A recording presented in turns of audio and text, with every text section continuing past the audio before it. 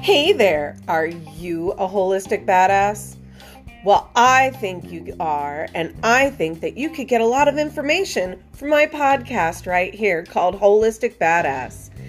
My name is Lori, and I bring to you a podcast that offers up all kinds of information on assorted alternative, natural, complementary health methods that you can incorporate into your life and make it just a little more holistic. And you know what would help me out? Go ahead and hit like on this episode and subscribe to the podcast so you don't miss a single episode.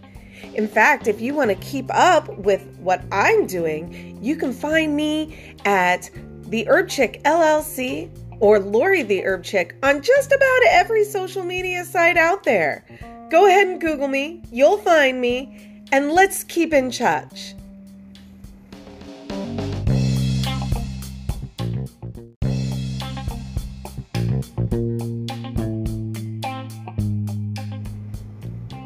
Hey, all you holistic badasses. How have you been? Really, how have you been?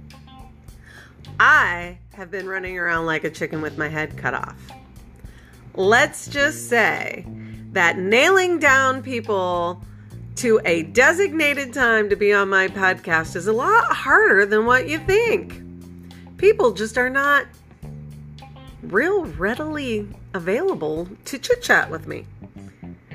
But I am here today, and I am going to share a little bit about Reflexology, which is a service that I offer. Please keep in mind that the majority of what you're about to hear today is my opinion, okay? I have some research on the origins and some different studies and such that I will share, but it is my opinion and should not be used as medical advice. It's advice coming from a natural health consultant. It's different, complementary, possibly alternative, but definitely out there to assist you. So without further ado, let's get to all this stuff that I recorded for you.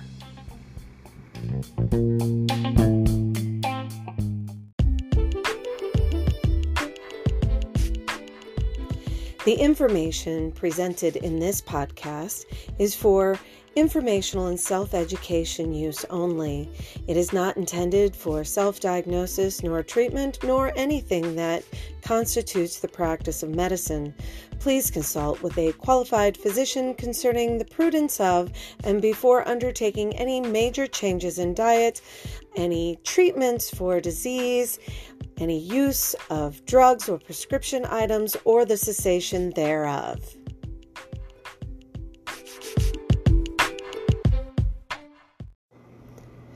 Hey, all you holistic badasses. Today, I want to talk to you guys about something that I offer as part of my services. I know I talk to a lot of different people who offer different types of services, but today I want to talk about reflexology. Maybe this is something you have heard of. Maybe this is something you've even done. But today, I want to take a little time to talk about it. Now, I have been in contact with reflexology since I was a little girl.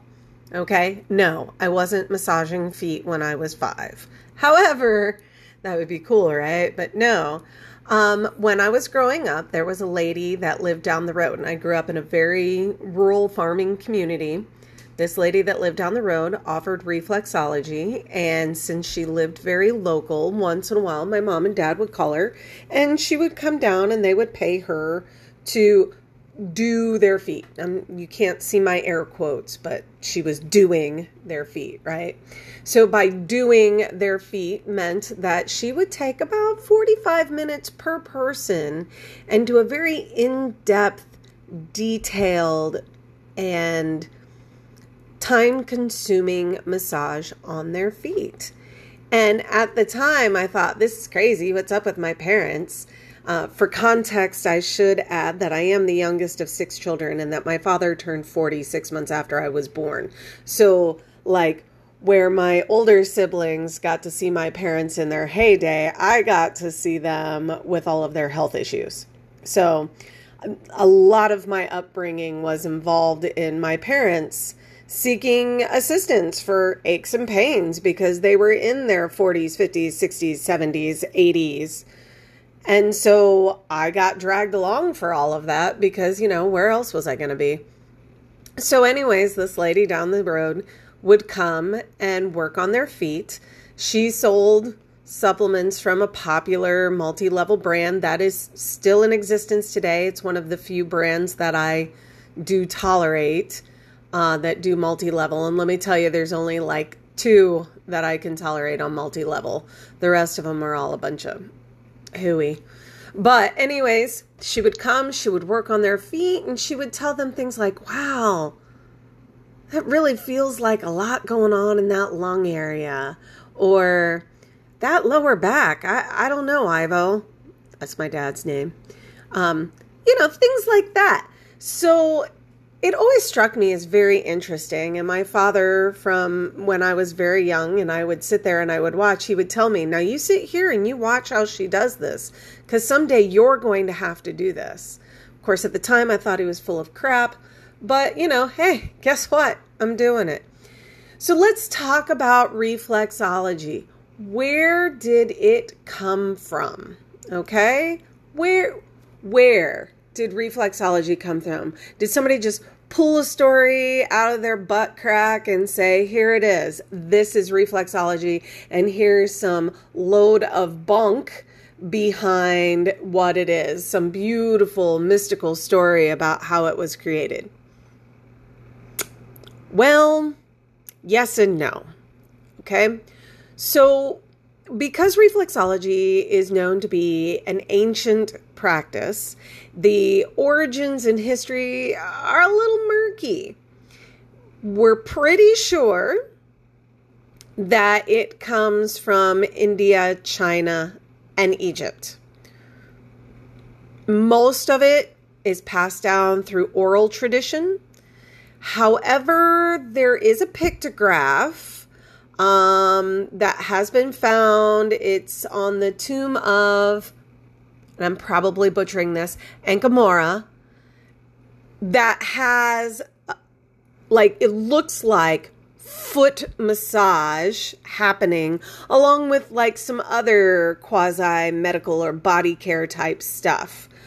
There's also reflexology symbols that are recorded on some of the statues of Buddha in India and then of course into China.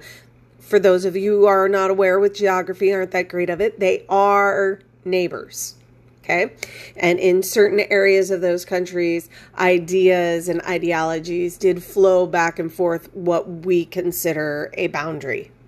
Because in real life, those boundaries aren't there. It's not like there's a big yellow painted line, right? I mean, there is now probably with fencing and stuff, but at that time, there was not a big yellow painted line that says, you all are Chinese, you all are Indian, right? Totally different. The traveling of these ideas and such happened with trade, and as people migrated and moved from place to place, these practices went with them. There is a Chinese classic called The Yellow Emperor's Classic of Internal Medicine. It is said to have been written around 1000 BC, and it has an entire chapter on examining foot method. And it's part of some of the beginnings of the discussion about the connection of life force in different points, areas on the feet, maybe the dawning of acupuncture points. We don't know, but we know that that is there. It is believed, which means we're pretty sure, and it's pretty plausible, that Marco Polo translated a Chinese massage book into Italian in the 1300s, therefore bringing reflexology and massage to Europe. We do know in 1582, a book on an integral element of reflexology called zone therapy was first published in Europe by Dr. Adamus and Dr. Atatis. Okay, so that's been a long time, 1582. There is a gentleman who was in the United States in 1917 who wrote about 10 vertical zones that extended the length of the body. So what he did was, you kind of look at a model of the human body. So let's say that you had a 3D as in duck, clay model of a human body, right? So he went through and pretty much sliced that body into vertical sections, right? So let's just say he took a scalpel and sliced that clay exactly vertical, one right down the middle, 5 on each side, right? So that's 10 sections total. Each toe being in a zone, right? Each finger in a zone. He found, metaphorically, he didn't really actually do that to any body, but, metaphorically, visually, let's visualize that. However, he found that the application of pressure to one zone that corresponded to the location of an old injury or a current injury could kind of serve as pain relief during minor surgeries.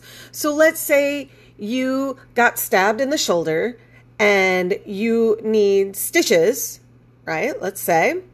And he would put pressure on the zone. So that shoulder area would be like the outside piggy toe area and the knuckle behind that. Okay. So technically that would be your 5th metatarsal on the corresponding foot and also the phalange in that area. And then back proximal towards the heel. See, I can be real technical when I want to. But when you put pressure in that area, it could have taken a little bit of pain off. Now, this is a for instance, okay? I'm just pulling that as an example, illustrating what this research has told me. Dr. Fitzgerald's work was expanded on by Dr. Shelby Riley, and he went through and developed that map of the horizontal zones going across the body. And of course, he's going horizontal. Fitzgerald went vertical. I'm not sure in my notes if that is a typo about Dr. Riley, but everyone is quoting horizontal, so who knows? I'm going to guess that one of them was thinking vertical and the other one broke it up into areas of the head, the chest, the torso, and the pelvic region, right? That's as far as I can tell with what I have looked up.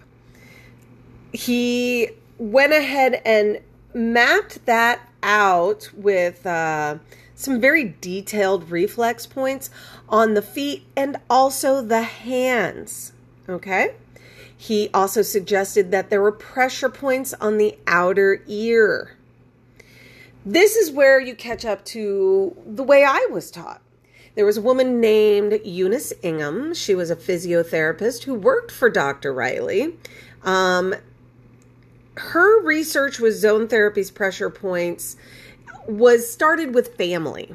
Okay, there's a whole entire book called Stories the Feet Have Told, right? And there's also another book on the Ingham method. She found that the feet were the most sensitive and the most responsive. And she developed most of the foot maps and charts that we have today. And those were dispersed to the non-medical community in the 1930s. Okay. In 1957, there was a Dr. Paul Nagier, or Nagier, I'm not sure how to say that. Maybe it was Nogier. He recorded a reflex map of points on the outer ear also very important to reflexology. His work has been expanded by Olesen and Flacco and is now being taught as part of an integrated approach to hand, ear, and foot reflexology. Okay. Now, I looked this up in a couple of different spots. And like I said, I got into this in my 20s, like hardcore, beyond just my father telling me stuff about it. You know, like, hey, you watch, you figure this out. But in my 20s, I was voracious. I wanted every book I can possibly get my hands on.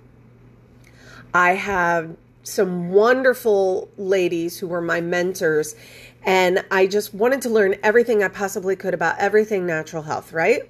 So if you've listened to any of my previous podcast episodes, you've heard how I wanted to be a one-stop shop. Like somebody would call me for a service and I wanted to be able to offer it, no matter the service, right?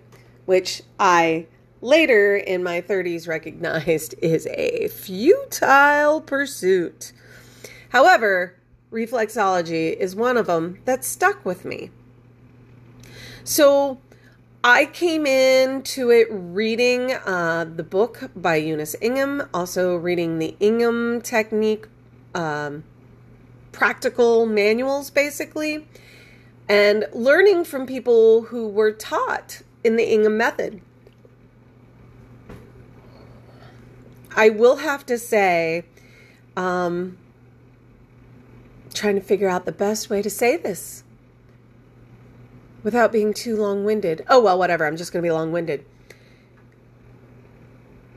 In my 20s, I had my hair done and colored and cut at the salon and my eyebrows waxed, and I got pedicures and manicures and all of that. And as my age progressed and I got divorced and was a single mom, and, you know, I had to let some stuff go, man.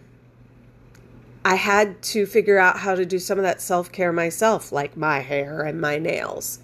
But you want to know what I kept? I kept reflexology.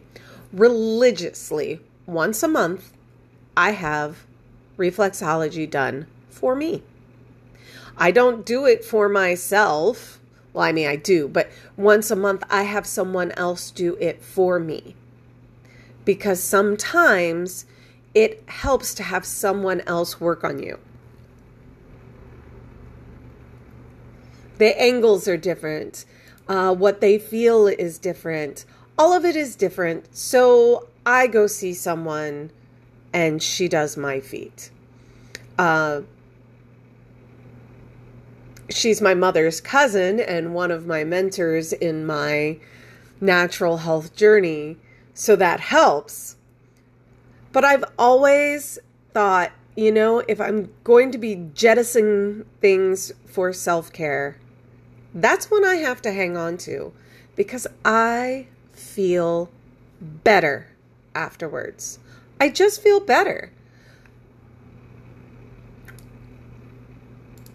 So let's talk about the chart a little bit. Any of you guys can go online and you can Google reflexology chart and you're going to get the feet. That's the most common one. And while you can get results by having reflexology on the hands and different pressure points on the ear, I mean, let's face it, guys, if it's one thing that we've made very clear in my podcast through every episode, is everything relates back to everything, which relates back to everything, which relates back to everything else. We are all interconnected everywhere, all the time. You do not have a separate kidney department. You do not have a separate endocrine department. You do not have a separate circulatory system. While we learn about all of these bodily systems and bodily functions in like a compartmentalized department store type of atmosphere, all these things have to they have to function together at one time to keep you moving.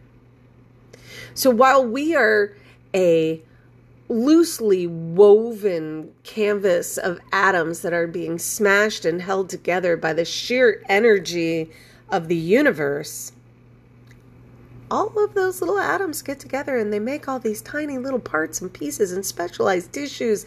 And these tissues have reasons to be and they do things and we have to take care of them. But meanwhile, they're talking to each other. They're sending signals to each other. They're interdependent. Heck, even your kidneys makes hormones. Hormones, y'all. You want to know what that makes hormones for? It makes hormones that tells your body how much red blood cells that needs to have and how many to produce. Yep. It's called erythropoietin. It's made in your kidneys. So y'all, you ain't as departmentalized as you think. It all works together. It all influences each other. You can't escape it. You just can't. Anywho, you can pull up this chart because the feet chart is the easiest one to find. And if you plug in Reflexology chart, 90% of them are going to be the feet. I found that at least Americans, in my opinion, abuse the hell out of their feet. We work long hours. We take insufficient breaks. We think working 14 hours on concrete nonstop is some sort of ticket to martyrdom that will buy us some sort of golden ticket. I don't know. We're just crazy. And we are glorified and praised for causing ourselves pain in the name of work and productivity, when we probably would get more work done and be more productive if we just freaking took care of ourselves. But I have found in that, because we are that way, our feet hurt. Yo, dude, our feet just freaking hurt. So yeah, it's going to feel really good when somebody works on your feet. You're really going to get relaxation because those dogs hurt, man. So most of the time, people are going to come see me for reflexology. They will ask for foot reflexology. I am able to also do the hands, but like a lot of the writings from all of those people I mentioned, the feet seem to be the more reactive and seems to have the best results for people. And don't forget the ears, peep. The ear reflexology is very interesting to me, and I've often thought about having certain areas pierced to see if there would be some sort of permanent result. I'm still toying with that idea. I'm not a big fan of looking like a pincushion, but if I could stimulate a couple of areas like permanently, maybe it would work. I don't know. I'm just throwing it out there.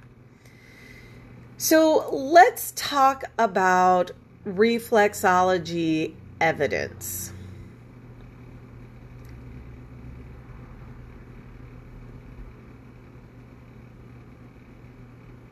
Reflexology is somewhat, I don't want to say somewhat difficult to study, but you know, there's this big crackdown on benefit claims, right? Like certain words you can't say, so you're not practicing medicines, as well as certain things you cannot say about reflexology. However, I can point to scientific research that has been published, right? Any of you guys ever want to check out research on alternative health that's been published, please go check out PubMed.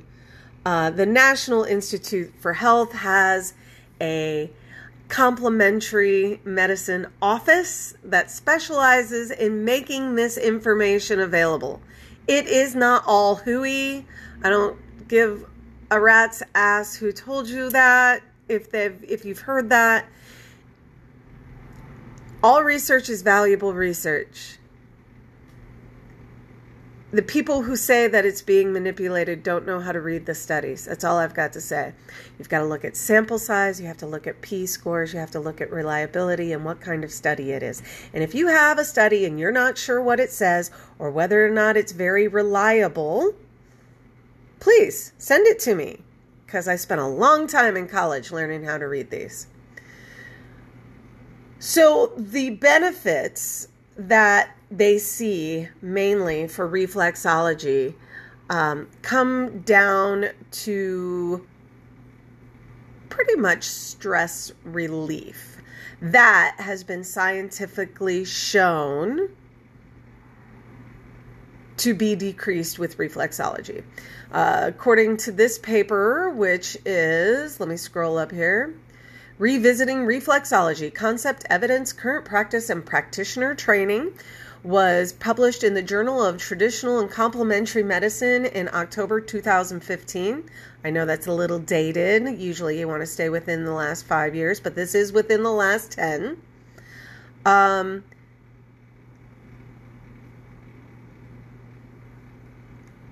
They have here that stress contributes up to 80% for the development of any illness.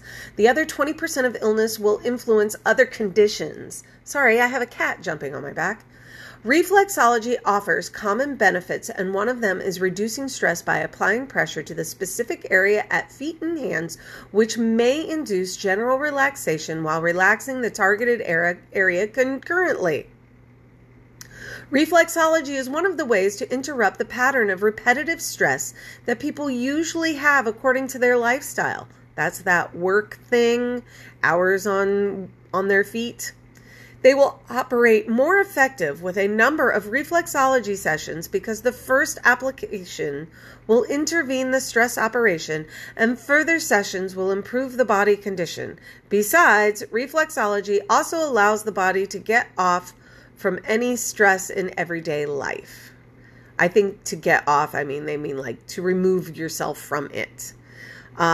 It also goes into its ability to assist and maintain dexterity and locomotion availability. That would be a benefit to your range of motion. It stimulates the release of the body's pain-relieving chemicals. Those would be endorphins, y'all. It can be used, and some people have used it, as a prevention from any illness. It also promotes the recovery process from injuries, especially those at your hands and feet. Come on. There's specifically reflex areas for lymph glands, groin, fallopian tubes, around the wrist or the ankle. These things have been looked at by people for ages. So while you may not buy into the entire practice of it, my gosh, wouldn't it be great just to not have your feet hurt? This particular paper that I'm looking at looked at studies where reflexology was used for low back pain management, migraines or headaches, stroke recuperation, stress reduction, multiple sclerosis, peripheral neuropathy and diabetes mellitus, asthma. Come on, people. These are things that have been shown to benefit from reflexology, among other things. So now, is it any wonder why I didn't want to stop doing it? Sorry, I have a 20-pound cat who is an attention hog. But is it any wonder why I refuse to stop doing it for my own self-care? I don't need to have the best looking hair, or my eyebrows don't need to be on fleek my whole life. But I don't want to feel like shit 24/7. So I refuse to give up reflexology for myself. And in fact, it works so well that I offer it for my clients. Looking at reflexology research, just scrolling through specific studies. A lot of these came out of the early 2000s that I'm looking at. So they're within the last, I think the earliest one here is listed 2003. So that would be the last 20 years. We have randomized controlled trial examining the effects of reflexology on anxiety of patients undergoing coronary angiography. Biopsies of foot deposits reveal organic composition and mechanism of action for reflexology. I'm going to read that one. Comparing the effects of reflexology and relaxation on fatigue in women with multiple sclerosis, determination of efficacy of reflexology in managing patients with diabetic neuropathy, a randomized controlled clinical trial. Effects of foot reflexology for high blood pressure. Efficacy of reflexology in prevention of post-operative nausea.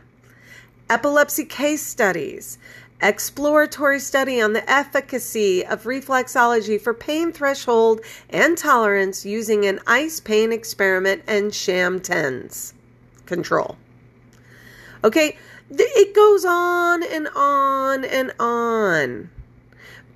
The effect of reflexology on pain intensity and duration of labor on prima pares. Okay?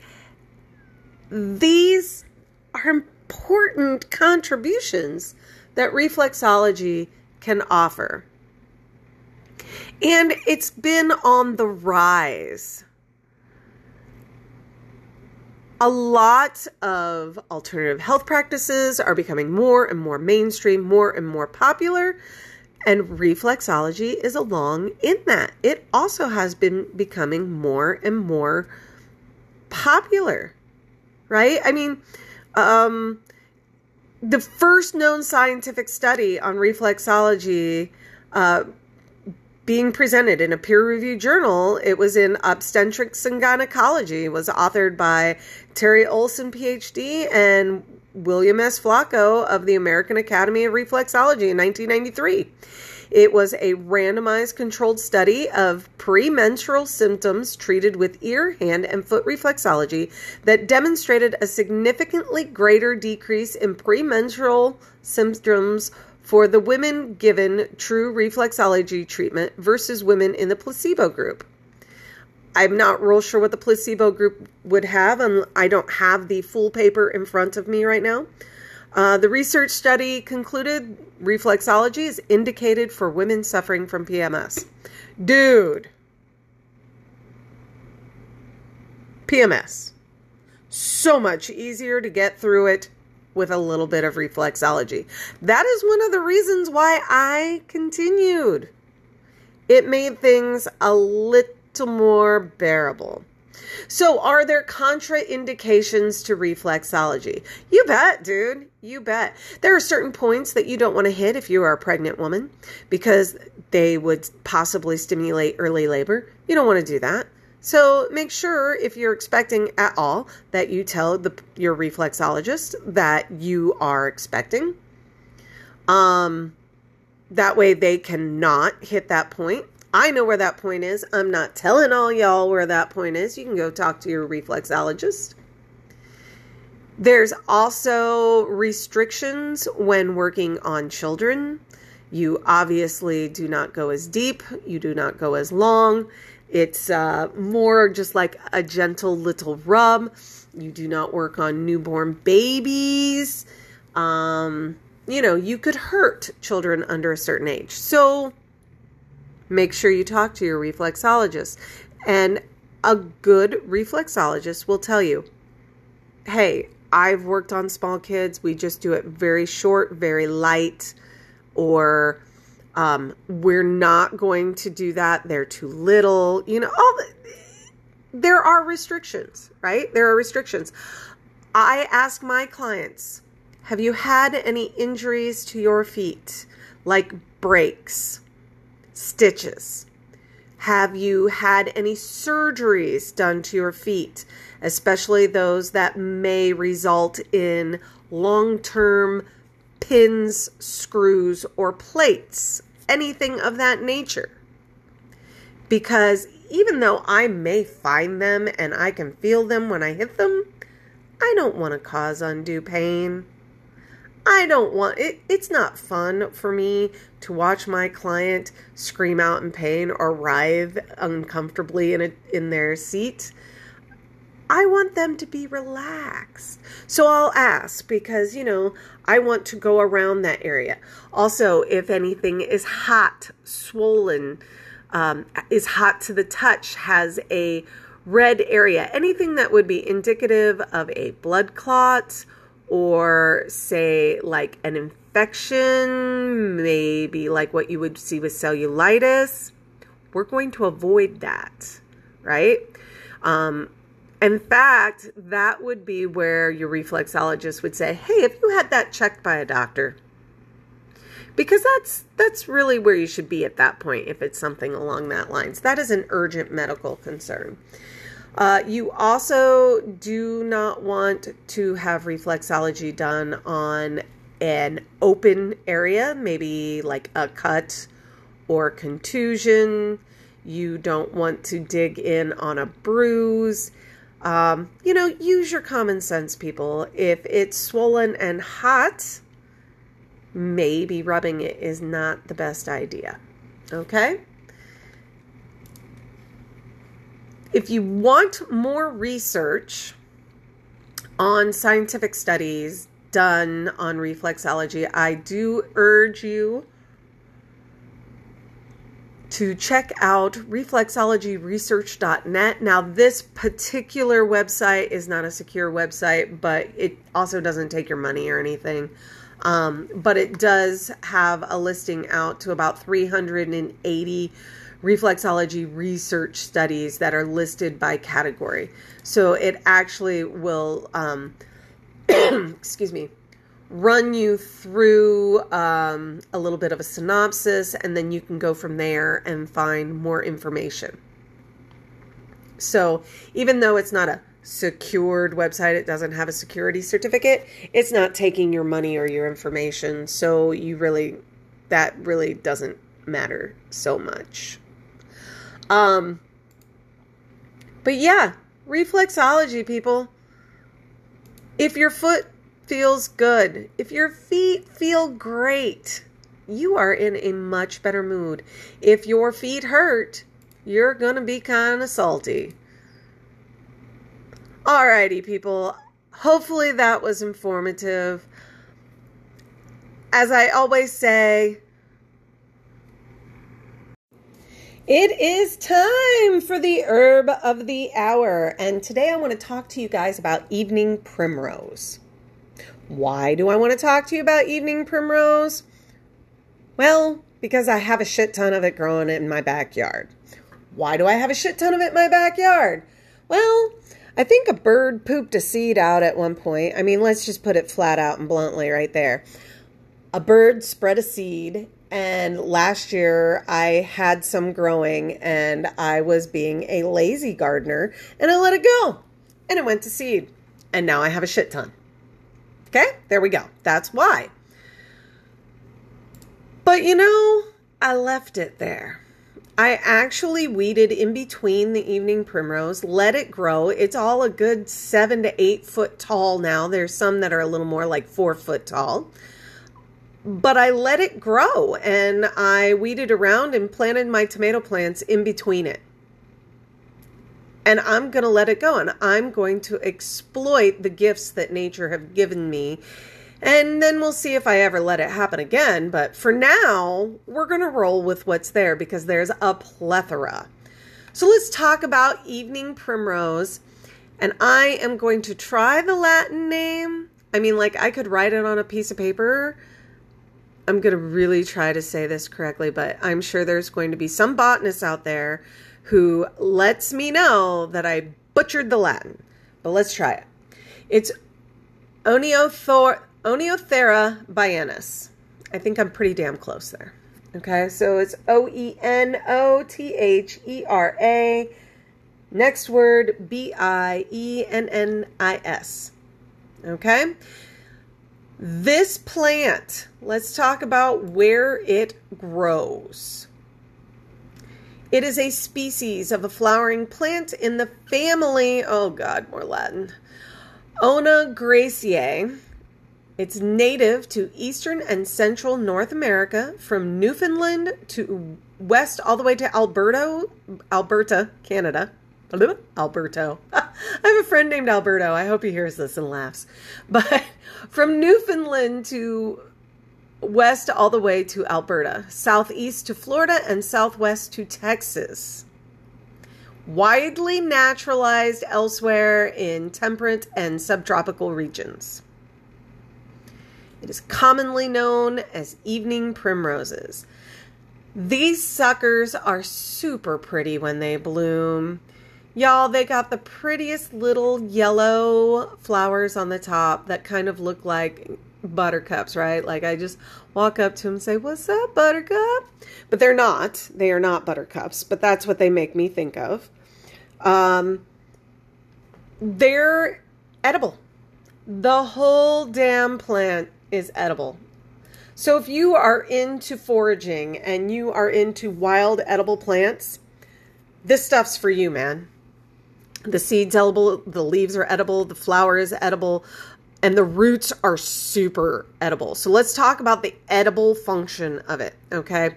I have not had the leaves in anything. It just never occurred to me before doing this research that I could eat the leaves. The flowers are, they're kind of sweet, very mild. They would make a pretty addition to a salad. They, kind of like a sweetie mild flavor. So if you want to throw in some beautiful color, some yellow into your summer salad, go ahead. Throw them in there. The leaves, they're okay. Nothing major. I mean, I can't really tell you that they taste just like lettuce or that they taste just like spinach, or you can use them intermittent. They're one of those salad greens that I would not cook because I think the texture would be nasty. I'm a texture gal. Just saying. Cooked spinach to me is the devil. Say whatever you want. Eat whatever you like. But cooked collard greens is nasty as all get out. I will eat that stuff raw before I cook it. But I think that the texture, to me, on a cooked evening primrose green would just be blah, blah, blah. But I've thrown them in fresh in salads. The flavor is negatable. I mean, it kind of tastes like whatever dressing you put on it. So, I mean, that's not a big hairy deal. The root is what people really are looking for when they're harvesting. And usually they want to get it in the fall on a second-year plant, or in the spring before it really resprouts very high. And after you spot these suckers growing in your flower beds and such, you get pretty good at picking out what they are. They're pretty distinguishable after a little while. So you want to harvest them in the fall of the first year, early spring of the second year, before they get too tall. They're very mild. So they kind of have like a bland carrot flavor with just a hint of black pepper. So they've got just the slightest bit of a bite on the backside. You can roast them. So, hey, like if you're doing a bunch of roasted vegetables, just throw in some evening primrose root with it. It's really a wonderful addition. It can be a little fibrous, a little rough, but when you roast it or boil it or cook it and mash it up, I mean, have you ever had mashed rutabaga? If you've had a mashed rutabaga, you can handle a cooked mashed evening primrose root. So you may as well throw that in there. It's the variety of the foods that we eat that give us the best nutrition. So how do you find evening primrose? I'm trying to think of the way to describe it. The best thing I'm going to tell you guys to do, because this is not a visual podcast, at least not yet, it's still all audio. Google it. Yes, Google it. Make sure you're looking at Oniothera biennis and check out some of the pictures. The early spring, in the first year of growth, you get kind of this basal rosette of foliage, right? So it kind of goes around in a circle. It's not like one or two cotyledon or leaves, the baby leaves that first sprout. It's not like one or two pop out of the ground. It kind of comes and opens up like a rosette that grows close to the ground, and then there's different layers to it. And as it grows up tall, it gets more and more layers, right? Like more floors to the skyscraper. It's often found in colonies. So where there's one, there's bound to be more. I've noticed in my own flower bed, if I find one, there's at least 4 more real close by. They're found in full sun. They're easiest to spot in the middle of the summer when the flower stalks start to pop up and there's 6, 7. I guarantee you, I have some that have been in my flower bed that are 8 feet tall. Guarantee it, because they've grown through the top of the arbor that my grapes vine on, and that is 8 foot up.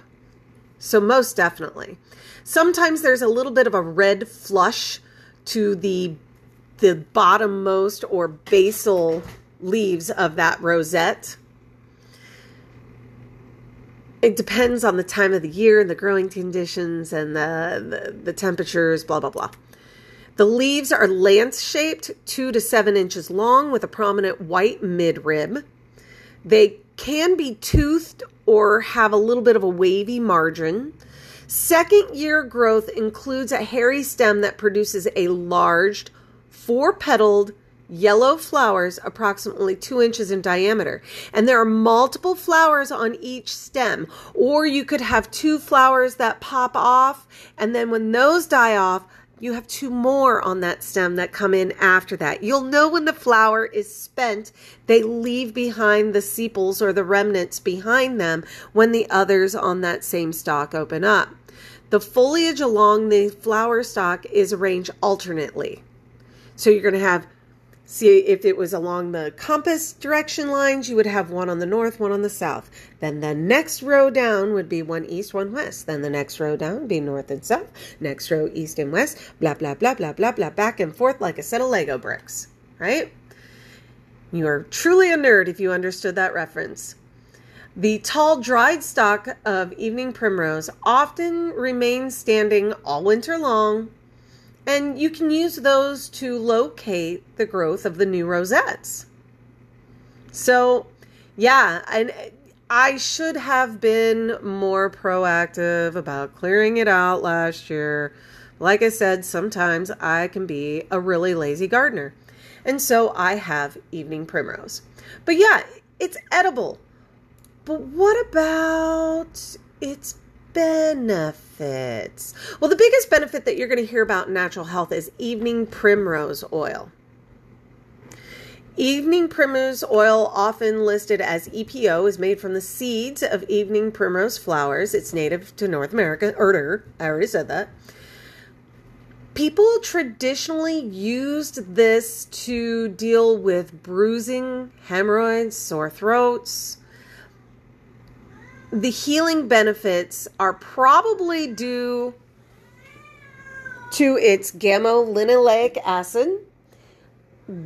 Gamma-linoleic acid is an omega-6 fatty acid. I know I first came in contact with evening primrose oil when I was pregnant with my oldest son, which as of today was 28 years ago. It's been a while now, man. Evening primrose oil is generally taken as a supplement or applied topically. It's one of those supplements that sometimes is utilized when a woman is going through menopause, perimenopause, maybe in a position where some sort of omega-6 fatty acid might be beneficial. I mean, there's a lot of research on gamma-linoleic acid. There are possible benefits that are very popular in a lot of sources. So while the National Center for Complementary and Integrative Health states there isn't enough evidence to support using EPO for any health conditions, it's generally safe to use long term. And some studies have highlighted areas of possible benefit, meaning that, hey, it looked kind of promising here and more studies are needed. But those areas where they've looked into it is that it may help ease acne. According to a 2022 study, EPO may help relieve specific side effects from the medication Accutane. I'm not saying that generic name. If you were on generic Accutane, maybe you might want to look into that study from 2022. An older study in 2014 found GLA supplementation reduced inflammatory and non-inflammatory acne lesions. So, hey, like I said, it probably was a small sample number or something, but the evidence that they did find was kind of promising and says maybe we should pursue more information here. Maybe we should keep going. Some evidence in other countries than the United States kind of point to the fact that it might ease eczema. 2018 study in South Korea concluded EPO improved eczema area severity index scores in people with mild eczema compared to a placebo. It also notes, the people who did the study noted that, I'm going to say this, I'm going to read it right the way it says it, and then I'll decipher it to normal terms. Transepidermal water loss and skin hydration were slightly improved in the EPO group. So transepidermal water loss, so that's your dehydrated dry skin, right? And skin hydration.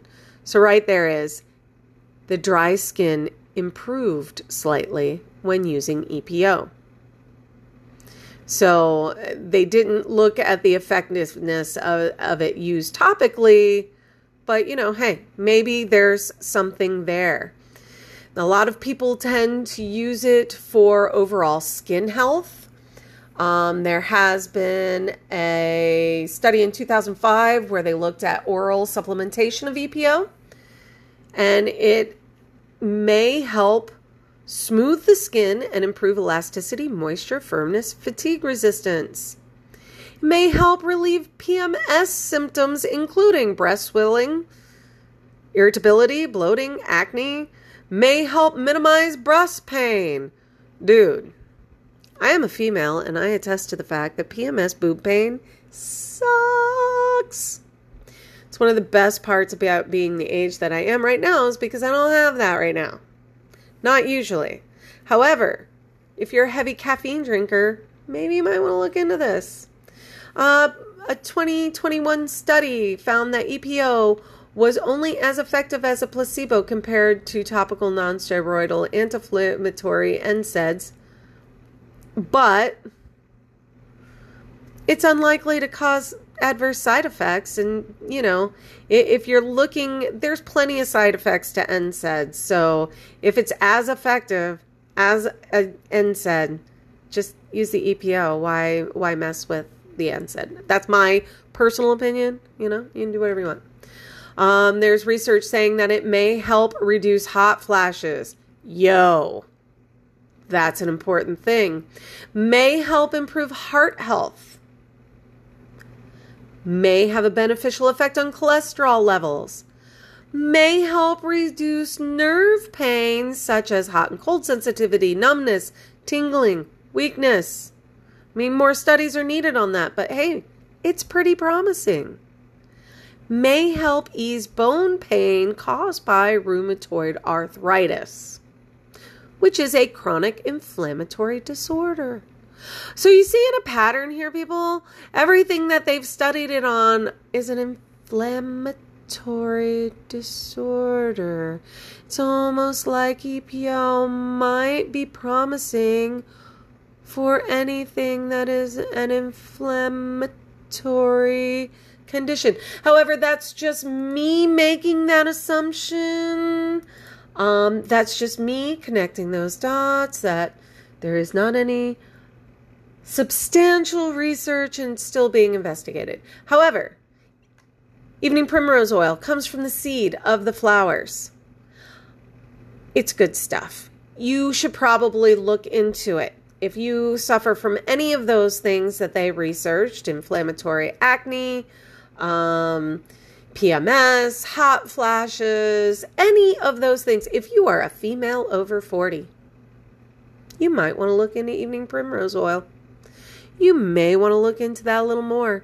You may want to let the evening primrose that you were gifted from bird poop grow in your flower beds too. I know I'm going to be collecting what's growing in mine and hanging on to that for making teas. And I am going to give the root a try this fall. And maybe that's something you might want to do too. Alrighty, guys. Thanks for tuning in. This has been your Herb of the Hour with Lori the Herb Chick and Evening Primrose.